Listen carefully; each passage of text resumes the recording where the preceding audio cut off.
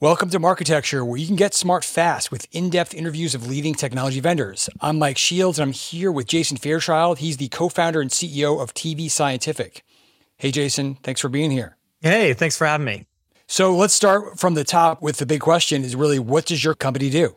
tvScientific is a performance platform for connected TV and OTT. So what that means is we cater to really digital-first, performance-oriented advertisers that spend a lot of money on paid search and social.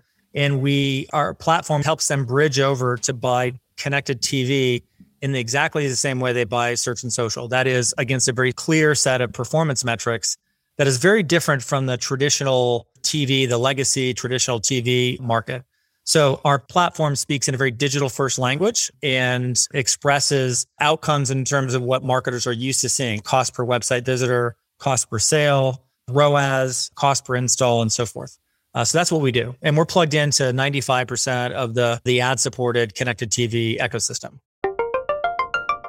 When you say you are a platform, are you primarily for the buy side, or are you working with sellers as well? Because you have a deal with NBC, but you're catering to certain kinds of advertisers. Yeah, I mean, because in a sense, it's a two-sided marketplace where you need to work with both supply. In order to serve the needs of a demand partner, an advertiser, we need to work very directly with supply. So the answer is really both.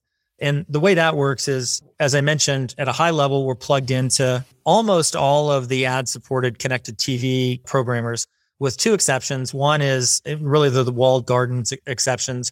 One is YouTube, and the other one is Amazon. And they basically hold on to their own inventory pretty tightly. Mm-hmm. Everyone else we work with, whether it's NBCU or Paramount or you name it, we're plugged into them in one of two ways. One is through a bidding technology, so real-time bidding, or two, we also work with ad servers. So if a publisher wants us to work with them on an ad tag basis, we can do that. So we want to be agnostic as to how the piping works with the supply side of the universe. And the other thing to note is all of our relationships on the supply side are one-to-one relationships where they're expressed in terms of private marketplace deals or programmatic guarantee deals. We don't do any open market buying, which is important from a pricing and a curation point of view. Okay. So that's how we work with the supply side of the universe. All right. I want to ask you about that in a moment, but Yep. It sounds like you probably offer a degree of media planning / budget allocation help. But to be clear, you're executing transactions through your platform, correct? Yes, we, on behalf, either advertisers with hands-on keyboard can execute their own campaigns, or we can do it through a managed service, either with them or on their behalf. Right. So yes, we are spending, they're loading up a budget, a daily budget or a monthly budget, setting up campaign targeting and parameters, and then pushing go, and that spend executes on our platform. Yes. So my mind goes towards, this sounds like a DSP for connected television, but then you also sounds like, the products that Facebook and Google have to where you can execute buys. Which are you closer to either of those? And then what happens to brands that use companies like The Trade Desk to do CTV or stuff like that? Yeah. So we don't talk about ourselves as a DSP because as soon as you talk about a DSP, you think about this very complicated, specialized platform that requires training that is not purpose-built for connected TV or purpose-built for performance advertising. One might argue that Trade Desk, for example, has literally thousands of optional partners built into the platform that a marketer could use to achieve certain objectives. But the reality is they're not purpose-built for performance TV, and we are, meaning all of the things that you need: attribution, targeting, third-party data segments are all built into the platform in an easy-to-use manner. And measurement attribution is part of it. So it's much closer to Google Console or a Facebook ad console than it is to Trade Desk.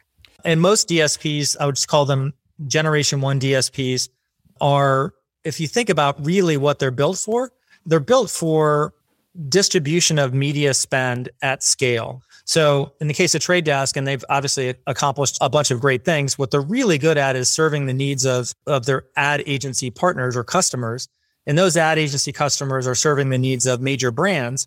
And what that comes down to is media planning and execution and throughput of media spend at scale. Very different from what a Google console might do, which is, yes, it spends dollars, but to achieve a specific performance-oriented objective. So that's what we do for CTV specifically. So that implies to me there are two things, maybe tell me if you're right. Technologically, those companies were built for web-based media, display media, not CTV. And there's probably an advantage to be being built specifically for this medium. But those are also built for companies, for brands that have ad agencies and big budgets. And this is for the small to mid-sized business that advertises in social media typically. Are either of those things correct? Partially. So I think the first part is correct. The platforms that you mentioned are built for agencies that serve large brands that have large media budgets. And they're really good at, reach and frequency type metrics against target demo or target audience segments. I mean, they're really good at that. Our platform is purpose-built for CTV, but more importantly, it's purpose-built for achieving outcomes. So if you think about agencies, their primary metric is driving awareness through reach and frequency type marketing against target demo, and that's their KPI. What they don't generally care about is results. Results meaning did you reach a person that made a purchase or downloaded an app or whatever the KPI is? That is very specialized, and Google and Facebook do that pretty well. So we are much closer to Google and Facebook in terms of how we have built our product than we are to a traditional DSP. And you mentioned a lot of your integrations. You were working with all the different streaming platforms, you said, but you don't really do the open exchange thing. You said you don't work with YouTube or Amazon, but what about like the SSPs, the companies that will aggregate media? Are you staying away from that market right now? No, we've announced, last year we announced a major partnership with Magnite, for example, where we work with their teams to get access to inventory and really access to relationships for CTV publishers with their performance team. And their performance team really advocates this new class of demand to CTV publishers. So I'll just back up for 1 second. You've mentioned that these buyers are typically smaller compared to, say, traditional agency type customers. And while that's true, it's actually a much larger pool of potential demand. Mm-hmm. So stepping back, the traditional TV industry is about a $70 billion industry. What's remarkable, though, is that 80% of that industry is concentrated to 500 brands. This is the Ford, the Delta Airlines, the large advertisers.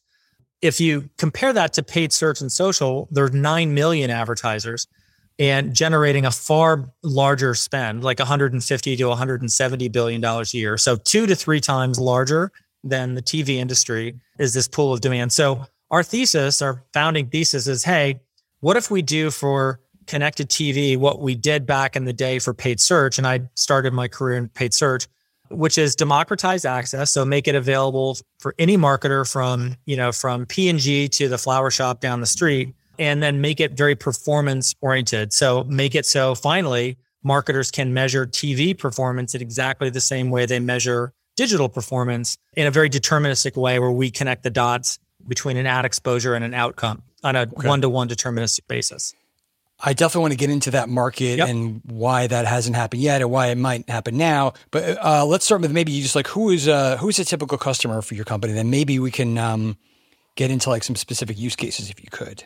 Sure. Well, really, it's anyone that has a performance KPI that wants to sell something or wants someone to download an app or fill out a form, whatever that metric is. But we think about it in a couple of silos, at least today. One large silo is direct to consumer or D2C category. This is the Dollar Shave Club. Any company that wants to sell directly to consumer, usually through a website, from eyeglasses to teeth whitening, you name it. There's literally thousands of these companies that have decided to bypass big box retailers, which is historically effective, but there's a lot of friction around it, to selling direct. So D2C is one category. Mm-hmm. And by the way, their metric is ultimately ROAS, return on ad spend.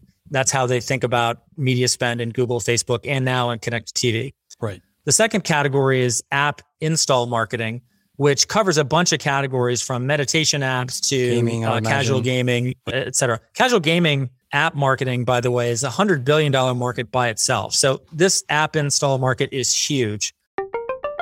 Thanks for listening. To hear the complete interview, subscribe at marketecture.tv.